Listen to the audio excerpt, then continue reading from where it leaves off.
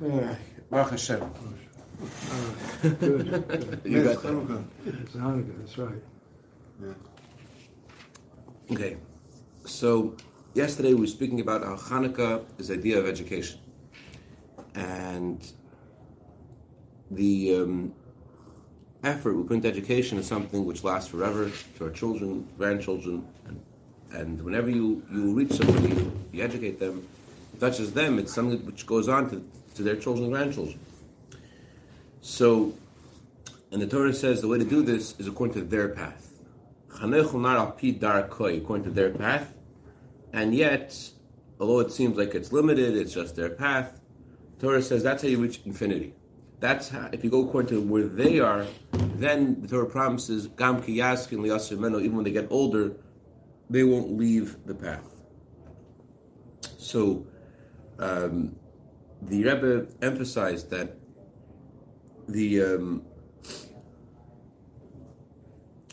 that it's analogous to investing money in a business that you put in a dollar and you do this although you're losing money now because you're going to gain so much later. And so too, when you reach out to another Jew, it may look like, oh, it's just a small amount of time. It's what you put in a Shabbos. What the person's going to leave, they're going to go back home. What's the point? Well, the Rebbe says that. What page? We are on page Chafei. And yet, although it's only a small amount of time that you're working with this person and you're trying to share them something, and it seems like it's a waste of time, but the truth is that it's like planting a seed, and you don't know what's going to come out of the seed because you're planting the seed in the earth. The earth means the Jewish people. Al Shem says that every Jew is compared to the soil. Just like there's such rich resources in the soil, and scientists will never discover the true resources that are there because it's endless. So too within a Jew. Rabbi Darren, when he was here, said something amazing. He said, people always say that when the Rebbe looks at a Jew, the Rebbe looks at him in a way that all he sees is this Jew. So he said, but why is that? The reason that's true is because the Rebbe sees in the Jew infinity. The Rebbe looks at the Jew and there's no end to how far to look at the Jew because in the Jew there's everything.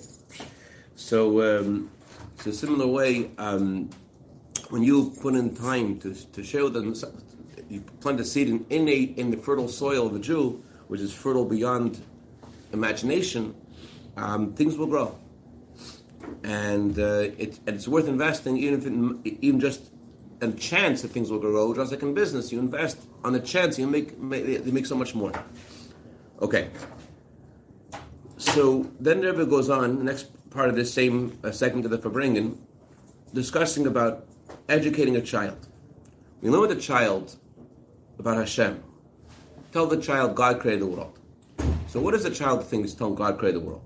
He pictures God as having a body. Right? Remember when you were a child? The Abish created the world. What did you have? Did yours have a beard?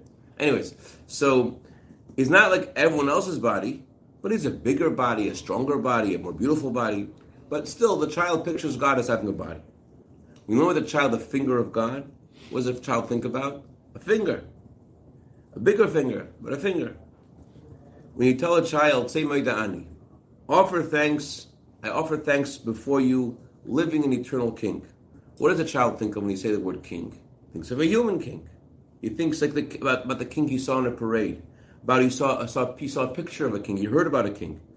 But he thinks Hashem is not like a regular king, a human king, because he is living forever, but he still has a body. Because a child cannot understand something which does not have a body, and that doesn't have any semblance of a body. He can't even picture something in a way of Hasagas Hashila. Hasagas Hashila means to know what something is not. In other words, we don't know, when we talk about, let's say, Hashem's wisdom, we don't know what Hashem's wisdom is. We just know that it's beyond human wisdom. That the farther we know what wisdom is, the more we're able to have a picture of something which is beyond wisdom. So the child is not able to do that abstract exercise of knowing what something isn't, like an adult can.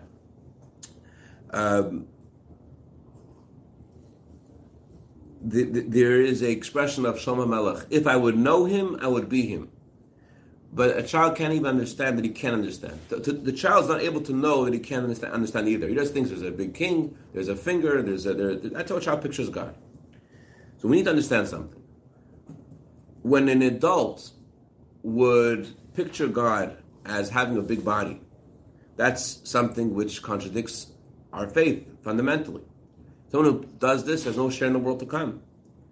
As we learned last week, what the Rambam and the Raiva, remember? That once the Rambam has explained how Hashem can't possibly have a body, so now to think that Hashem has a body is heretical.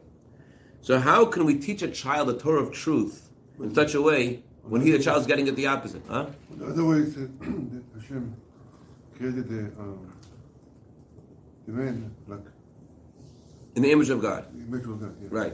But nevertheless, if you think, what does that mean? That means that there's 10 spheres. Hashem contracted himself to have 10 spheres. Oh, okay. That means Hashem contracted his light to have 10 spheres. But the question is, you're teaching a child the Torah, and you're teaching the Torah of truth, and a child is having heretical thoughts because of your teaching. How does that make sense?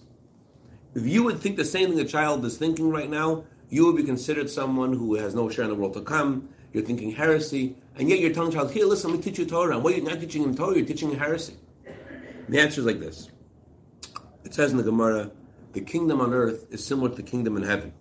That means that everything that exists by human king, like for example, it says in the Gemara, if a king would declare that a mountain should be uprooted, boom, they uproot the mountain. So the reason why a king has such power is because because a king's reign emanates from God's reign. That's the way it is by God. God says something, that's the way it is.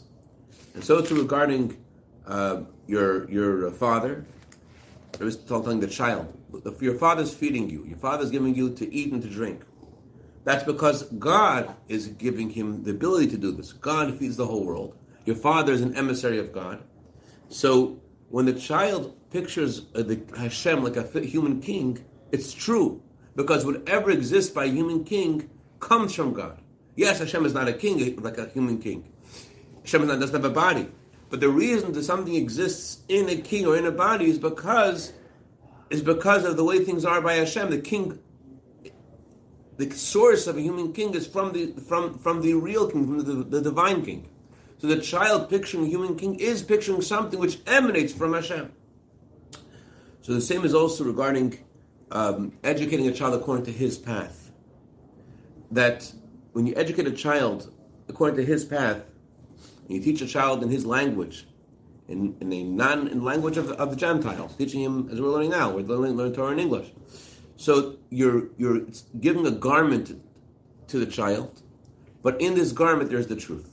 You are teaching the child about a human king, but in the garment of human king, if he probes deeper, he'll discover the divine king. Because the reason why a human king has these abilities is because a human king emanates from Hashem.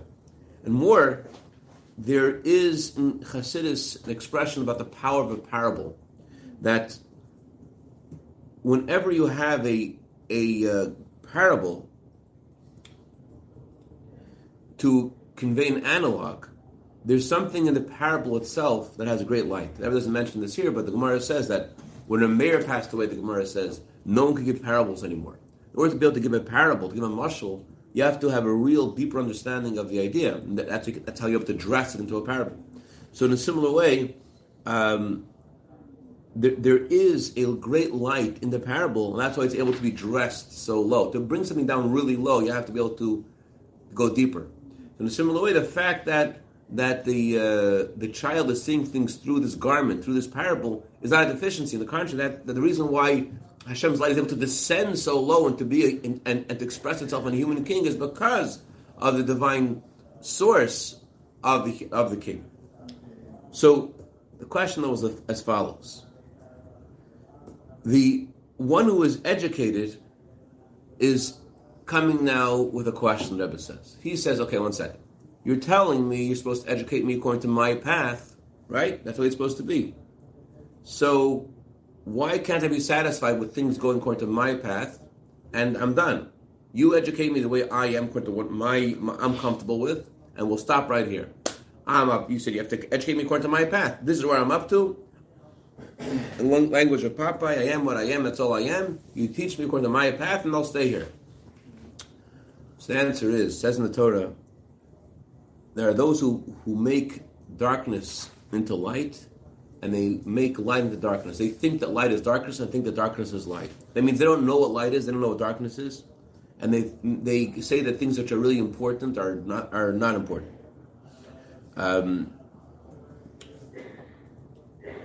So that's why there's a need for the child to not be satisfied where he is. As I mentioned in continuation of the subject, we say in our prayers every day, in chapter 20 in Psalms, all the nations walk, each man walks with his God, and we walk with the name of Hashem.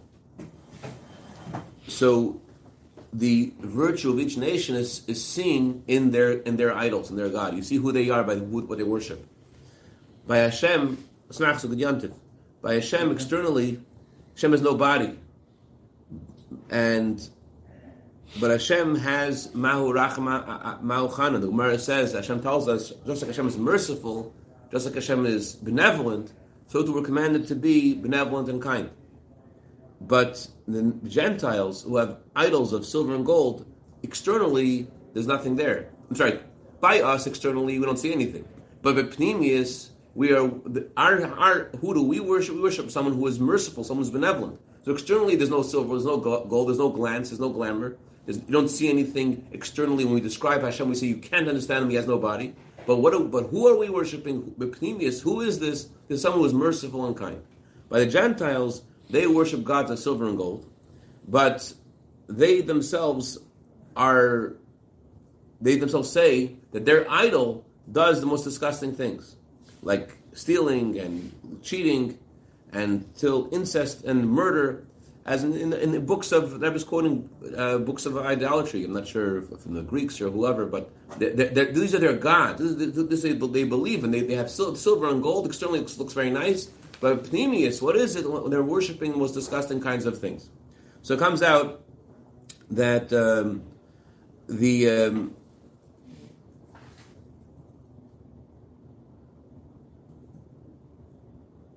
that the child's asking the question, why do I need to go further in my education? This is where I'm up to. The Rebbe says, though, you see from the road that you're on that it's not really the real road. So just like the Gemara says that you take an axe from the forest itself, the wood is what creates the axe to knock down the forest, so too, I'm sorry. Excuse me. I messed things up. The Rebbe is continuing talking about the idols. Rebbe says, you want to know what's wrong with the Gentile, we see that when he mentioned that there's those who attribute light to darkness and darkness to light, Rebbe mentions the idolatry of the Gentiles, and he says, you don't have to look in other books, let's look at what they say about their idols. And you already see how false they are. And Rebbe concluded this segment that we're bringing by talking about the necessity of education. As Rebbe Rashab said, just like it's an obligation to put on tefillin every day, so too we have to dedicate 50 minutes a day to think what we can do for chinuch. Here, just like it's an obligation, it says over here, 15 minutes a day to think what we do about chinuch. I know you're familiar with Hayom Yom. It says a half hour a day. Here, the Rebbe says 15 minutes. I know that Rabbi Zalkson, maybe that's where he got it from. Rabbi Zalkson said that the word 15 minutes, the word in Hayom Yom, a half hour, is he writes that just means a small amount of time. He would prove some halacha or something. But here, the Rebbe says 15 minutes. It's much more doable, right? Yeah, twice. Now that we're seeing a time, 15 minutes. I always thought like, oh, this is just some segment of time. Okay, going right along. So, in Torah this week, the next segment of the Farbrengen, Rebbe discusses the story of Yaakov not wanting to send Binyamin back to Yosef. Yosef posing as the viceroy of Egypt, not as their brother, and he says, I don't believe you, bring back Binyamin, and then I'll know that that you are really authentic. So Yaakov refuses to send Binyamin. Why? He says because maybe some tragedy will happen on the road. So the Gemara says, a tragedy can happen anywhere. Why are you afraid of a tragedy on the road? A tragedy could happen at home too. So Eliezer ben Yaakov says, because the Satan specifically accuses a person when it's a time of danger. That's what On the road. on the road, person on the road is a dangerous place, then there's more of a chance of being attacked. It also says that Yaakov was afraid, as a brother of Yosef, that he suspected his brothers, just like Yosef was attacked by a wild animal on the road. Not because Yosef's brothers. Because Yosef was attacked by a wild animal, so too his brother also may be attacked by a wild animal. He's a brother of Yosef. And his mother, Rachel, also died on the road. So there's a long talk there about this, discussing this in many different angles. But at the end, there explains the Chassidus, which we're going to go straight to, the Chassidic message from the story. The Zohar says that Yosef's attribute is called the supernal tzaddik. His attribute is Yesod. Yesod means bonding. Yesod is a divine energy that, just like when you bond with someone else, you are connecting with them, right? You're leaving yourself to go feel where they are. So too, the tzaddik, who is called Yesod, what is his role? His role is to draw down godliness from heaven and bring it to this world. So Yosef specifically is the progeny of Yaakov. So whatever Yaakov has in the highest world of Atzilus, Yosef has the role of conveying what's in Atzilus to the worlds of Bria Yitzhak, to the worlds beneath Atzilus. That's what the Gemara means when it says whatever happened to Yaakov happened to Yosef. What it means spiritually is whatever is true in Atzilus, that Yaakov did in Atzilus, Yosef brought that down to the worlds beneath Atzilus. But it's possible that Yosef brings us down to the world beneath Atzilus only if he is attached to Yaakov. When he's attached to Yaakov, then he can bring it down. But if Yosef is not attached to Yaakov, he's attached to this world, then he's no longer able to bring down Yaakov's light to this world. And so too regarding Binyamin, who is called the lower level of tzaddik. Yosef is called the higher level of tzaddik, who connects to Yaakov where Yaakov is, and he draws down Yaakov's light to this world. That's Yosef's function. So Yaakov said to himself, well, if in order to do this, you have to be connected to me. Yosef can't do this when he leaves me. So Binyamin either, he is called the lower level of tzaddik, he's supposed to bring down the light of Hashem, light of Yaakov, even lower. He needs to be with me to bring this down. What this means is, not that Yosef can't leave Yaakov at all, but Pnimius, inside Yosef, there has to be something of Yaakov. Not that Yosef can't physically depart from Yaakov, but he has to be attached to Yaakov. That's what Yaakov says, that Binyamin can't leave me. Yosef can't leave me. In order to Yosef do what Yosef needs to do, he has to be attached to me. Not physically, but he has to be attached to me. So, in other words, let's bring this down to ourselves. In order to be able to bring light to the world, you can't be interested in the world. If you're interested in the world, then you're not going to be able to bring light to the world. Like I learned a few weeks ago about the emissaries of Yaakov that went to Esav, that the Baal Shem Tov says, the Mezritch Maggid said, because they wanted to stay with Yaakov, they remained spiritual. So in a similar way, because Yosef is attached to Yaakov, because Binyamin is attached to Yaakov, that's why they're able to bring the light of Yaakov to the world. But externally, they have to go to Egypt. As we see that Yosef and Binyamin did go to Egypt. And so Yaakov went to the Egypt. Yosef's arrival to Egypt before Yaakov got there made things easier. But Yosef had to go to Egypt first. But Yosef had to go to Egypt. Yes, it's true he had to remain attached to Yaakov, but physically he had to go to Egypt. So specifically by descending to the lowest of places, to Egypt, that's how the highest of heights was reached. Specifically by us going to Egypt, that's how we were able to reach a much higher level than before. Yeah, you follow the idea? So that's the meaning, the spiritual meaning of Yaakov not wanting to send Binyamin. He's saying that in order to be able to convey what he has to be attached. Now, did he actually have to stay there with him? He could go, but externally only. He has to want to be with Yaakov. The bottom line is you have to want to be attached to Hashem and attached to the tzaddik and attached to Yaakov, and then you're able to impact the world. But if once you want the world, you're no longer able to affect the world. Once you're interested in, like we were discussing last week, once an ambassador of a certain country buys real estate in that country, you're no longer as eligible to be ambassador anymore. He's now considered, he's now been smitten by the country he's sent to, and he's no longer able to to serve his own country the way he's supposed to. It's like the story of Yosef and Potiphar's wife. It was the image of his father that kept him from sinning, right? Right, exactly. Very, exactly the point. Right. The image of his father is what kept him from sinning. I know whether Rabbi Reichik got this from, I'm not sure if it's from the Rebbe or not, but Rabbi Reichik said, if you look carefully in that Rashi you're quoting, Rashi says he saw the image of his father, but it says, he saw his image of his father. What does that mean? If it was a picture, you could say he had a picture, it was his picture. Rabbi Reichik said he saw the way his father looked at him. He knew his father believes in him. You know, and my father looks at me in the way he saw himself the way his father sees him. His father sees him as you know, he knows when his father looks at him, he believes in him, he sees him, he sees who he really is. What kept Yosef going was the way he saw the way his father looks at him. It's a very good word, no? You can think about yourself the way you look at yourself, and then you think, why does the Rebbe look at me? You know, it's a whole different thing. Yeah, what are you say? Same idea when the Machatzit HaSheker, the Machatzit. Yeah. When you're close to the tzaddik in the middle, you chai. When so the word machatzit in half, the center of the word is the letter tzaddik. Yeah. The two letters closest to the tzaddik are chai. The letters farther from the tzaddik are mace. And attaching the tzaddik makes you alive. That actually was very powerful sikha. Everyone said that my father-in-law was a person that he brought life to every person he came in contact with, made them alive. It was, well, who is, that was conveying with the Friedrich Rebbe in one sentence. Who is he? Someone who brought life to everyone he came in contact with. That's how you saw such a kishmaki. That's not a chassid, he was life. Whatever, I won't embarrass you anymore now. A great day, a good yontif.